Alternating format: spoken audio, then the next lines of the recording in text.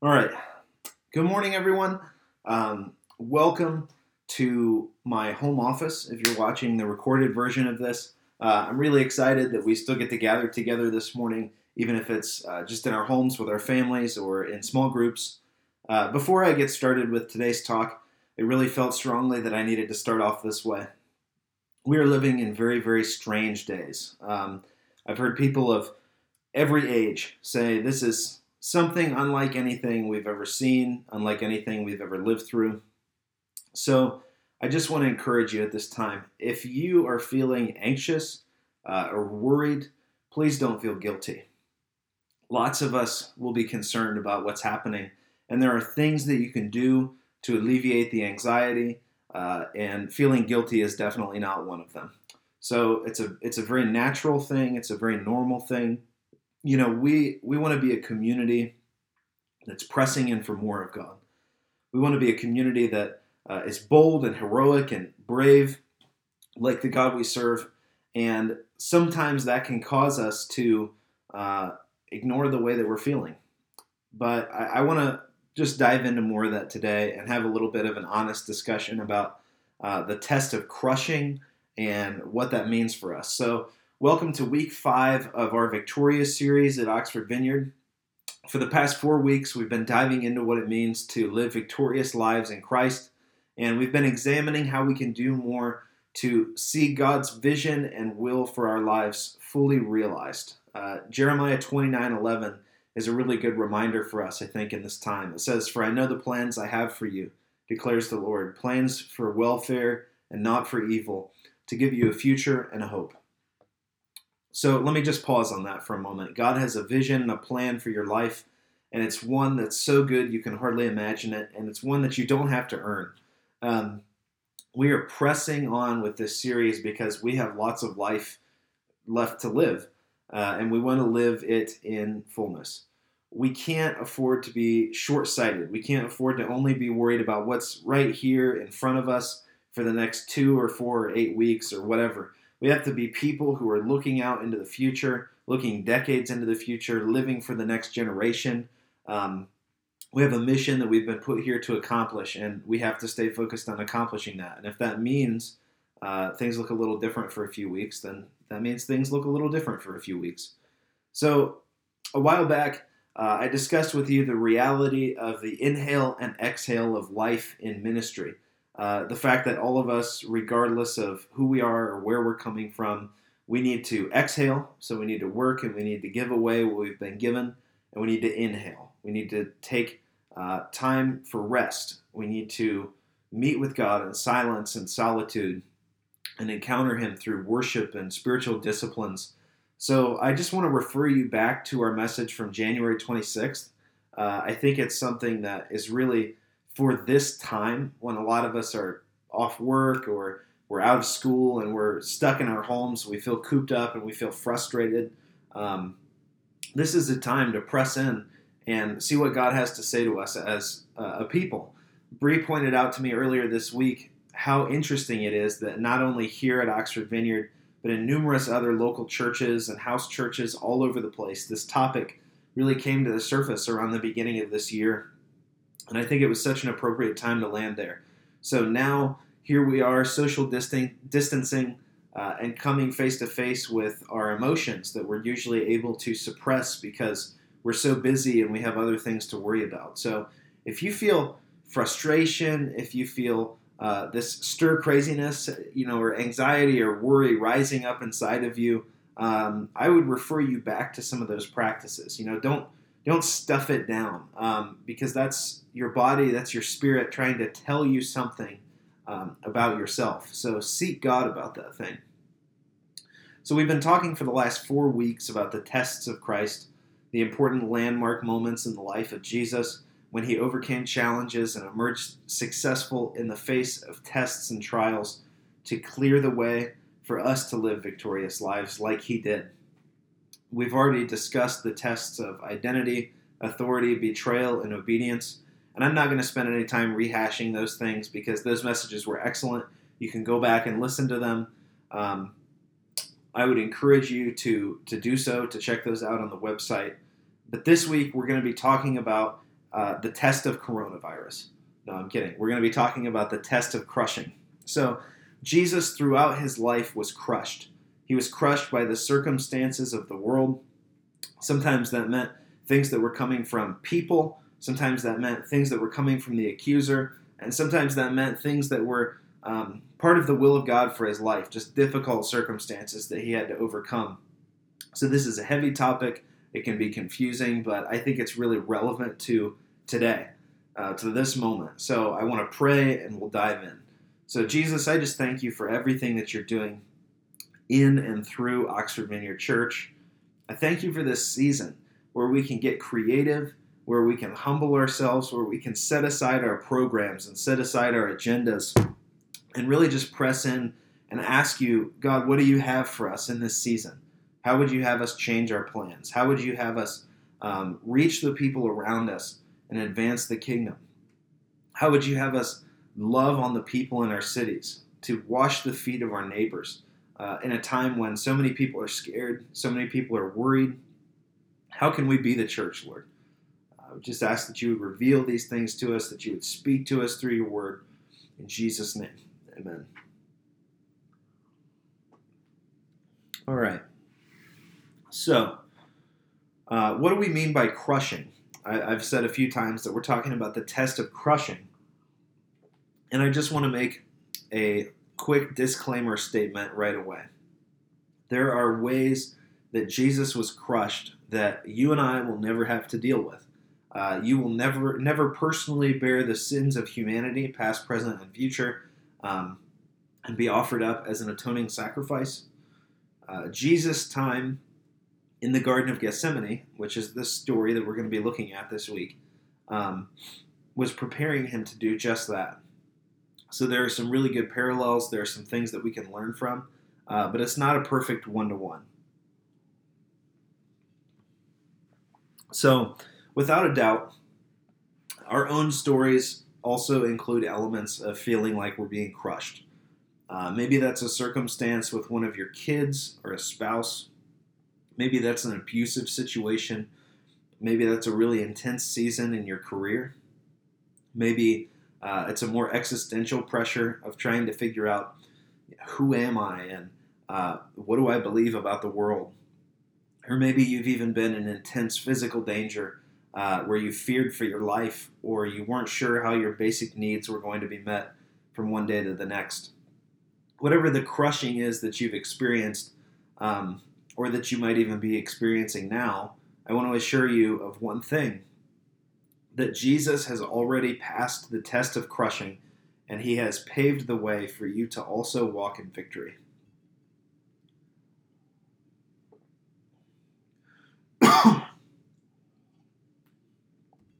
So let's go ahead and dive into the story that will serve as our main source of inspiration today. It's going to come from the Gospel of Luke, chapter 22, verses 39 to 46. I'll give you a second to find it in your Bibles if you want to read along with me. So, it starts out, and he came out and went, as was his custom, to the Mount of Olives, or Gethsemane, and the disciples followed him. And when he came to the place, he said to them, "Pray that you may not enter into temptation."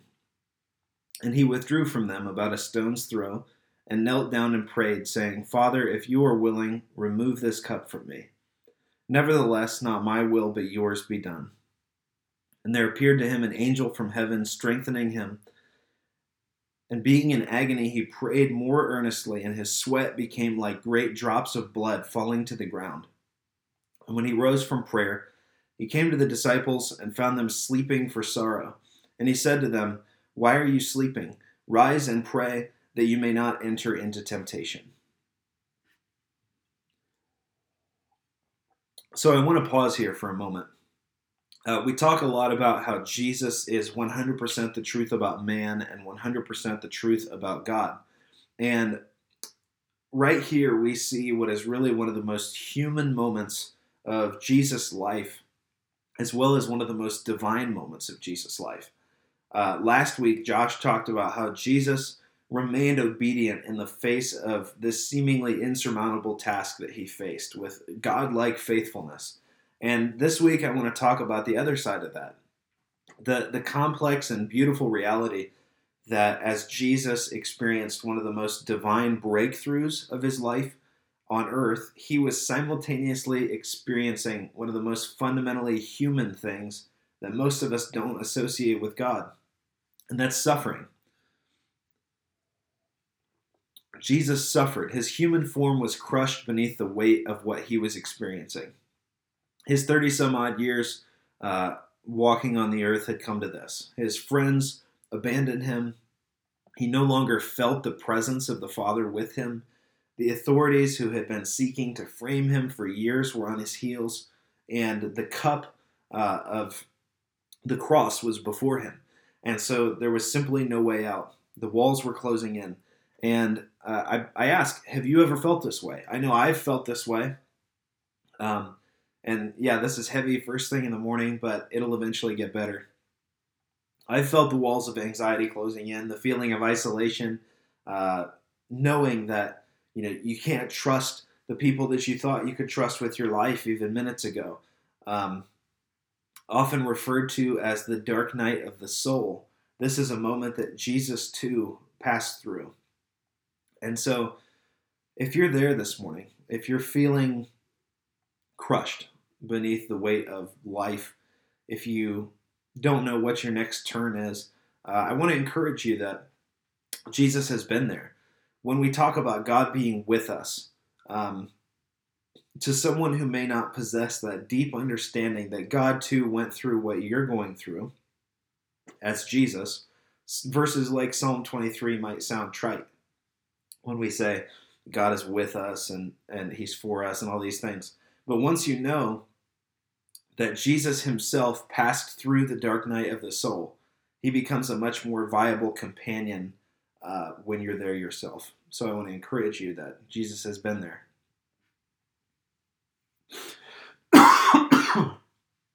Now, there's a lot of symbolism in the Garden of Gethsemane. First of all, the word Gethsemane means olive press in Hebrew. The way that the olive press itself works is fascinating. To produce oil from the olive, it must be crushed under the weight of an enormous stone into a pulp. And that pulp is transferred into these enormous woven bags and crushed under the immense weight.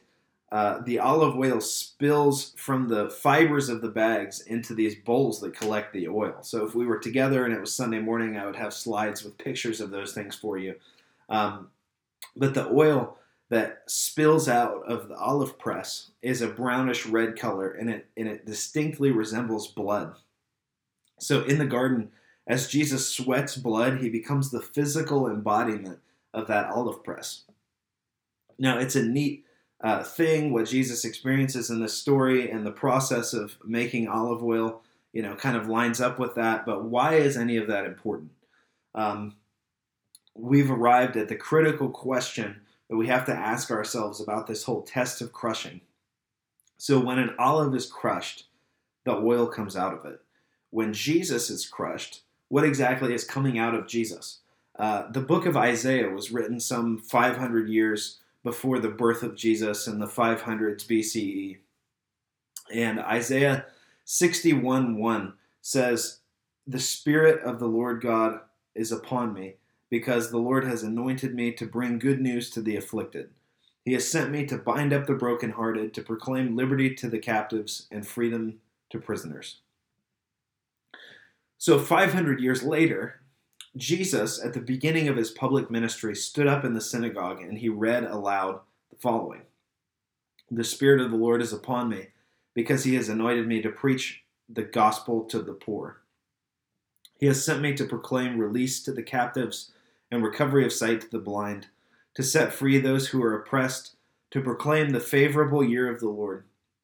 And he began to say to them, "Today this scripture has been fulfilled in your hearing." It's from Luke chapter 4, verses 18 to 21. When Jesus says that God anointed him, he's referring to anointing with oil, quite possibly olive oil, a centuries-old traditional blessing. Jesus says here, quoting the words of the prophet Isaiah, that the Holy Spirit is that anointing. He is that blessing when he says, "The Spirit of the Lord is upon me," because he has anointed me to do these things. So what's the purpose of this blessing? To bring poor people good news, to set people free who are oppressed, to allow blind people to see, to repair our broken hearts, and to proclaim debts forgiven. When Jesus is crushed, what flows out of him is gentleness, kindness, compassion, forgiveness, justice, and mercy that is the kingdom of God. And as the story of Jesus' trial and his crucifixion continues in the Gospel of Luke, we see that crushing indeed produced that oil of the Holy Spirit. When the soldiers came to arrest Jesus, one of his disciples cut off the ear of one of the soldiers, and Jesus renounced his disciples' violent outburst, simply saying, "Stop, no more of this." He reached out his hand and he healed his accuser, one who would go on to assist in facilitating Jesus' painful death.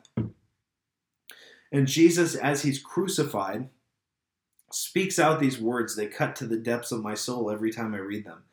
"Father, forgive them, for they do not know what they are doing." The criminal being crucified beside Jesus comes to understand who Jesus is. And Jesus replies to him, "Truly I say to you, today you will be with me in paradise." This is what's coming out of Jesus as he's being crushed. Jesus breathes his last, having spent the final hours of his life lavishing gentleness on his accusers and on those who didn't deserve his gentleness. Now, of course, we know the rest of the story, that Jesus is resurrected 3 days later, and as we see in the Gospel of Matthew, he commissions Mary Magdalene, yes, a woman, to be the first one to preach the gospel as we know it today to Jesus' own disciples. And the same Holy Spirit that anointed Jesus to do these works fills the believers in Acts 2 and all who subsequently believe in Jesus in the millennia to come. The same Holy Spirit that empowered Jesus to emerge victorious in the test of crushing dwells in us today. The same Holy Spirit who released gentleness as Jesus was being crushed is the same Holy Spirit that lives inside of us today. So that kind of forced me to ask myself, when I'm being crushed, what comes out? And I want to level with you. I had a hard time writing this talk this week. I had a hard time because of everything that was going on around me. I was thinking about finances, and I was thinking about the future.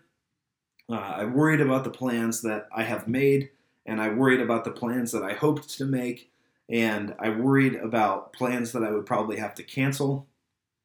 I thought a lot about the fact that if anyone has asked me how I'm doing in the past 4 weeks or so, my response generally has been, "I'm doing well. There are a lot of exciting things that I'm looking forward to." And I got really disenchanted with just everything when this malaise of COVID-19 sort of settled over my life. There were a lot of considerations to make. What do we do with church service? What about Sockham? Is canceling church being cowardly, as some people said? This accusation that people were making, although it wasn't made about me specifically, all over social media, it pierced my self-awareness as I read it time and time again. And I know these folks didn't have the intent of tearing down their pastor's confidence in their ability to lead, but that's the effect that it had on me. It made me nervous. I didn't think that I was cowardly, and I certainly didn't think that I was shrinking away from my kingdom assignment for having a desire to abide by the request of government leaders to limit the size of our groups. But was I being cowardly? Am I being cowardly? I don't know. The truth is that we're in the middle of a global event, the circumstances of which are new to all of us. So, church, I want to ask you something this morning. I want to make a request of you. I want to ask you that in this season of crushing, that you would deal gently with every person that you come across in the days to come and in the weeks to come. I want to encourage you to lift up, not tear down.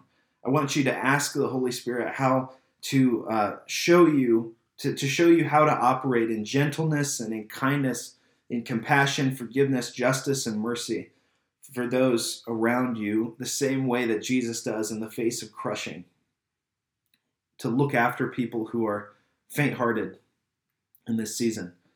I want to be really clear. I was never afraid of COVID-19 this week. I was afraid of the angry emails that we'd receive if we canceled Sunday service. I was worried that we might not be able to cast the vision for reimagining church for a few weeks. I was afraid that in an effort to chase after this radical countercultural life that we want to live, and we want to live that life, we would make a reckless mistake and put the people of our city, who I love dearly, in some sort of danger. But never once was I afraid of a virus. Now, I recognize that all of that was the work of the accuser in my life. I know that the people we serve in this church only have our best interests in mind. But that's how fear works, isn't it? It manifests in our lives. Our anxieties aren't always true, but they feel real to us. Even so, there might be some truth to some of those things as I was feeling crushed by them. But we need to figure out how to respond in a new way. So I'll share with you another little detail, even though it's a little embarrassing for me. The key pieces of this talk didn't come together until Friday night. Now, I'll have you know that that is not my style. As a matter of fact, I like to tell people that I have a really keen ability to detect when a pastor has actually taken the time to gather resources and figure out what they're supposed to say in advance and really spent time in prayer and seeking the Holy Spirit. And when they're delivering what I like to call the Saturday night special. I think the reason that this happened to me was because it took me that long, it took me until Friday night to slow down and wait to hear what God was saying. I was so wired all week that I was hardly able to take a second and wait to hear what he was saying to me. The lesson there for me and for you is this. If we take the time to stop and ask God what he would have us do, what Jesus, by his Spirit, wants to release inside of us and through us to the people around us, we will find out that it is the same anointing that Jesus received to bring poor people good news, to set people free who are oppressed, to allow blind people to see, to repair our broken hearts, to proclaim debts forgiven. I believe that this is our assignment in this season and in every season. That's how the kingdom advances, and that's how we partner with Jesus to make disciples. So in this season of social distancing and taking time to slow down and frustrating changes of plans, let's get in touch with how God wants to work those purposes through us. Maybe he wants you to reach out to your neighbor for the first time in your life. Maybe he wants you to pray for every person you see when you're out. Maybe he wants you to get alone with him for a number of days or weeks and seek his face in a way that you never have before. Maybe he wants you to learn how to worship with your family for the first time. Whatever that is, I want to close with this. Something that caused me to react differently to the crushing this week was hearing a short encouragement from a pastor who I dearly respect, Mike Pilavachi. And Mike posted a video on Thursday about Psalm 23.